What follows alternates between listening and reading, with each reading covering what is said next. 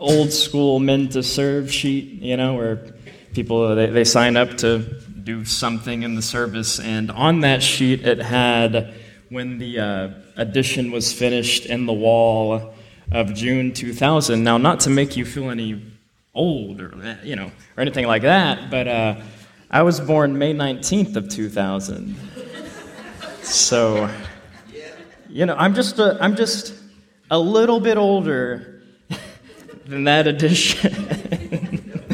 So it was a interesting little thing, I got a frame for it coming, and what we're gonna do is we're gonna frame that and put it up in there for y'all, kind of like a nostalgic kind of thing, and maybe we can get our own little thing and write when we tore down the walls and whatnot, that kind of thing. But it was just kind of interesting. I was like, wow, that was just a few weeks after I was born. How about that? So, yeah. And as you see the slide, this is what happens when a preacher has a little too much time on his hands. I was sick 2 weeks, and so I had some extra time to think and prepare for this sermon. And so maybe a little too creative with the title. I promise there's a point. I promise there's a point. And the point, you might get it, I actually made a joke too. I made a joke. I don't usually joke. I don't usually intro sermons with a joke, but I made a joke, and maybe you'll see the point of this title. So, a mom and a son, they get off a plane after visiting his grandparents. And this is the first time the son had ever been on a plane. He's just been so fascinated by planes and wanting one of his own someday. And so he looks at his mom. He says to his mom, could you buy me a plane one day, Mom? And she replied, when pigs fly. Right? She giggled and replied, when pigs fly. And at first the boy, he frowns, he's sad. But then he has a grin on his face. And he looks at his mom and says, well, one just did. Oh, I'm going to have to put a laughing track over that, because otherwise that's just really embarrassing for me. Listen, Michaela, she told me, look, you'll either get a few laughs or you'll just get none. There's my answer, so you get my point, though. You get the point of the joke. Didn't go well. I'm not going to do a joke in the intro ever again, to say the least. But so this phrase, when pigs fly, we all know why people use that, right? It's just another way to say, that's never going to happen. And in the words of the philosopher Justin, never say never. Come on, not even the younger people laughed at that. You got to be kidding me. Next joke that failed. Anyway. So this phrase, when pigs fly, is just another way to say that's definitely not going to happen. Now, as we know, this month we observed what week? The week of Jesus' betrayal, right? The week of Jesus' arrest, the week of Jesus' crucifixion, the week of Jesus' death, and the week of Jesus' resurrection. Right? The Son of God lived on earth. Some would respond, when pigs fly. The Son of God died on a cross. Some would respond, when pigs fly. Jesus was in the tomb for just 3 days. Some would respond, when pigs fly. Jesus was raised from the dead on the third day. Some would respond, when pigs fly. And eventually Jesus will raise all of the dead. Some respond, when pigs fly. So the point of that is much better than the joke, obviously. And I don't use that phrase literally. And so for the first time, maybe in a sermon, I'm going to tell you, pigs will fly. Again, I'm not using that literally. I use that with some humor, but the point behind that is serious. And as we emphasized last week, there's going to come a time when the perishable puts on the imperishable, when those in Christ will dwell in His presence. Those who have heard and those who have believed will be raised to life.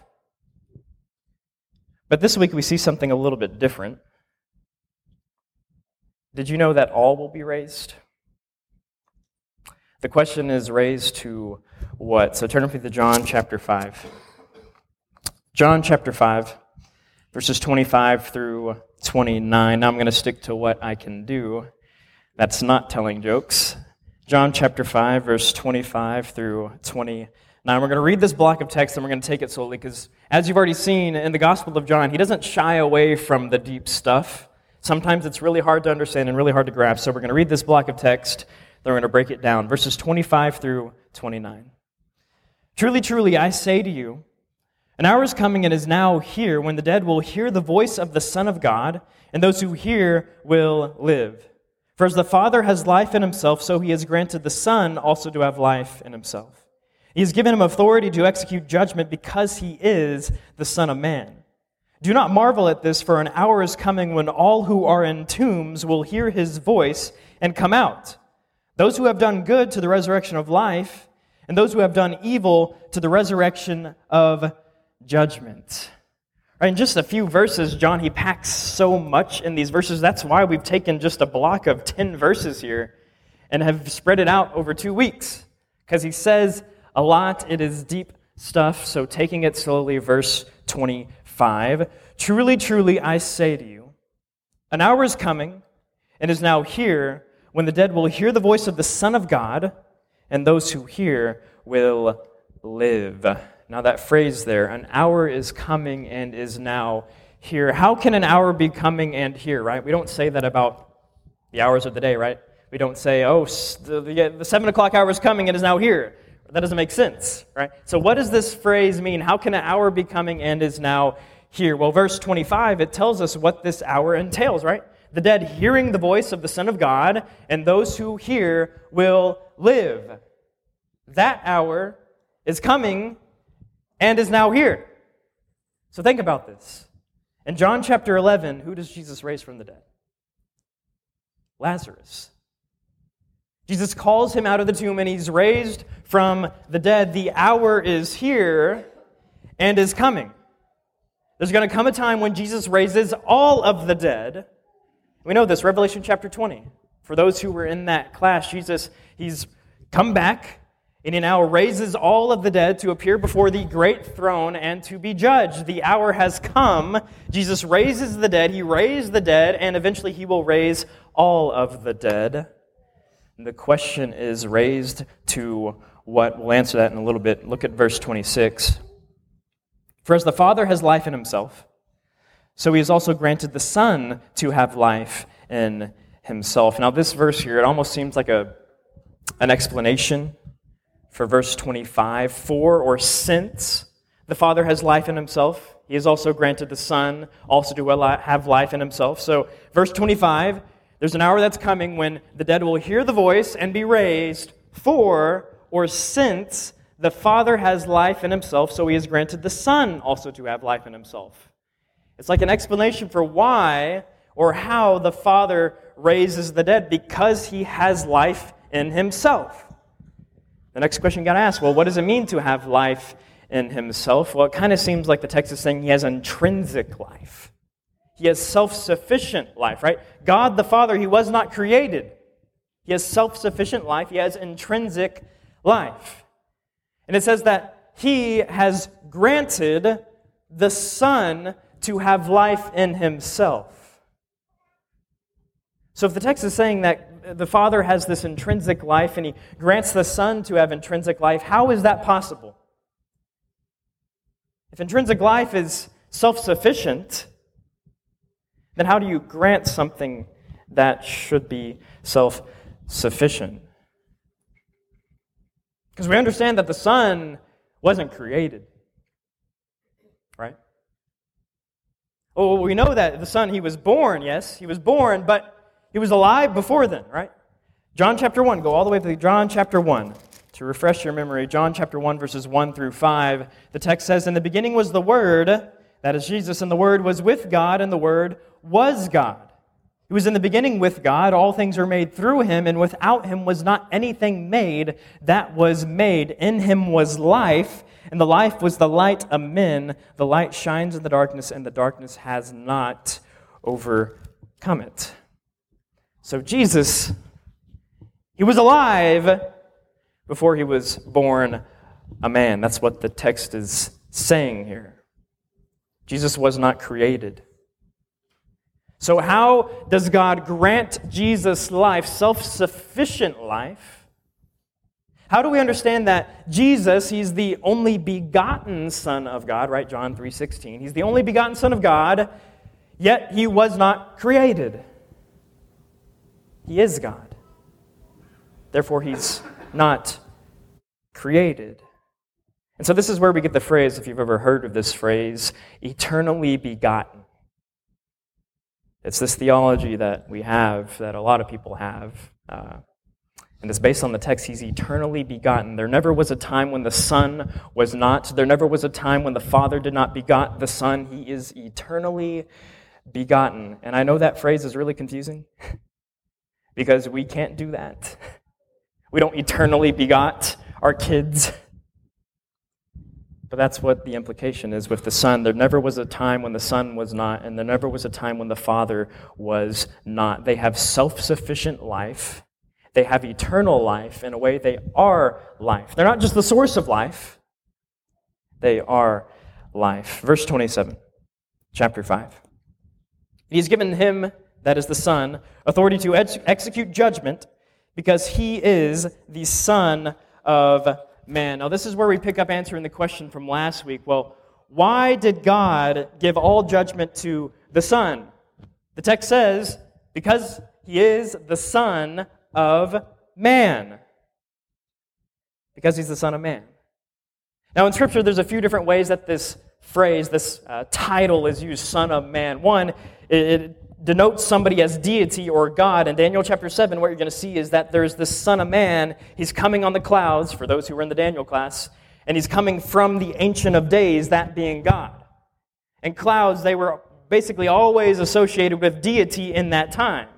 So the Son of Man, this title, is associated with deity. It's associated with God. Another thing it means is that he is a Son of Man. He's human. So one, he is God, he is deity, and he is man. So why is that important? Why does that give him the authority to judge? I don't really need to explain why him being God gives him the authority, because obviously if he is God, he has that authority. If he exists as God, all-powerful, there's no questioning that. He has that authority, but understanding him being a man is very important for why he has this authority to judge. It's because he understands. Hebrews chapter 4, we all know this passage pretty well. Hebrews chapter 4, verses 14 through 16. The text says, "Since then we have a great high priest who has passed through the heavens, Jesus, the Son of God. Let us hold fast to our confession, for we do not have a high priest who is unable to sympathize with our weaknesses, but one who in every respect has been tempted or tested as we are, yet without sin. Let us then with confidence draw near to the throne of grace, that we may receive mercy and find grace to help in a time of need." The reason, a good reason Jesus is our judge is because he understands, because he was human. There's no misunderstanding this. There are some people who believe he just appeared to be human, but that's not what the text says.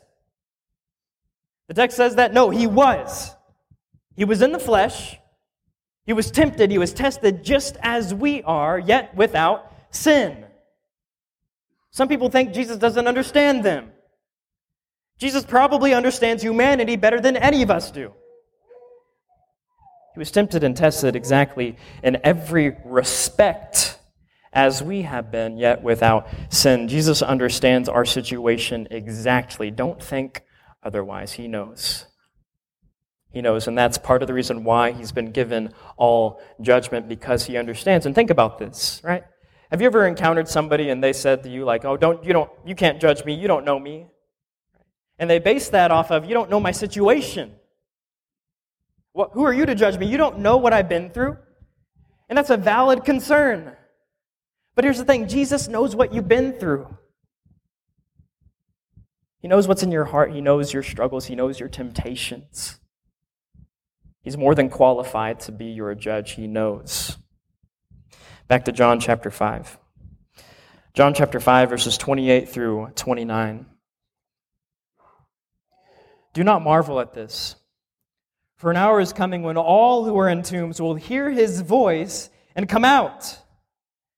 Those who have done good to the resurrection of life, and those who have done evil to the resurrection of judgment. See, there's not a single soul that's not going to be raised. Every single person is going to be raised from their tombs. People who've denied Jesus will be raised and stand face to face with the person they denied. People who thought he was full of it.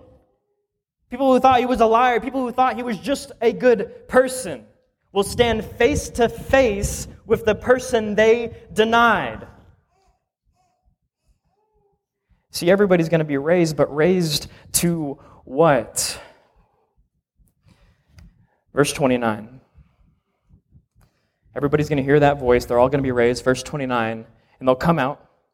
Those who have done good to the resurrection of life, and those who have done evil to the resurrection of judgment. Those who have done good. And now that phrase there, that's a participle in the Greek. So think of words ending in ing, right? So it'd probably be better translated as those who are doing good. Those who are practicing good will be raised to a resurrection of life. And those who are doing evil, those who are practicing evil, will be raised to a resurrection of judgment. Now you may wonder, well, wait a minute, Aaron. I thought we weren't saved by works. We aren't. See, here's a very key thing you got to get. Something that I wish I knew long ago. Good works do not earn your salvation. Good works are a result of salvation. Now let me illustrate that. The Gospel of John, chapter 15. We, of course, will preach on this probably like 10 weeks from now. John chapter 15, verses 1 through 8. Good works are a result of salvation. Jesus says, I am the true vine, and my Father is the vine dresser. Every branch in me that does not bear fruit, he takes away. And every branch that does bear fruit, he prunes, that it may bear more fruit. Already you are clean because of the word that I have spoken to you. Abide in me and I in you, as the branch cannot bear fruit by itself unless it abides in the vine. Neither can you unless you abide in me. I am the vine, you are the branches. Whoever abides in me and I in him, he is that bears much fruit. For apart from me you can do nothing. If anyone does not abide in me, he is thrown away like a branch and withers, and the branches are gathered and thrown into the fire and burned. If you abide in me and my words abide in you, ask whatever you wish, and it will be done for you. By this my Father is glorified, that you bear much fruit and shall prove to be my disciples. Abiding in Jesus is what leads to good works. What leads to practicing good works. Or you don't become a branch because you've done anything good. No, you become a branch so that you can practice what is good. Again, noticing the difference between basically all the religions and Christianity. If you just do the right rituals, if you pray the right way, then you might get to heaven. But Christianity says you cannot do anything to deserve salvation. No, Jesus, he cleanses you and he enables you to practice what is good. Good works do not earn salvation. Good works are a result of salvation. See, there are going to be those who have yielded to Jesus, who've trusted in him, who just trust that he's going to work in their life, and they'll be raised to a resurrection of life. And those people Jesus is going to take, he's going to change their life radically, and they'll be raised to a resurrection of life. And then there are those who think they have everything figured out on their own. There are those who think they don't need Jesus. There are those who think they're good enough on their own. There are those who practice what is evil. And they'll be raised to a resurrection of judgment. There are going to be people who tell you you're crazy for believing this. You're crazy to think that Jesus is going to raise everybody someday. No, that's not how it is. We just die and we just return to nothing. There are going to be people who tell you you're crazy. But believe Jesus, it will happen. Pigs will fly. So if you haven't believed, you haven't trusted him, believe, trust him. He's going to change you. He's going to work his salvation in your life. It's not just something in the future, it's something now. So believe him as we stand and sing.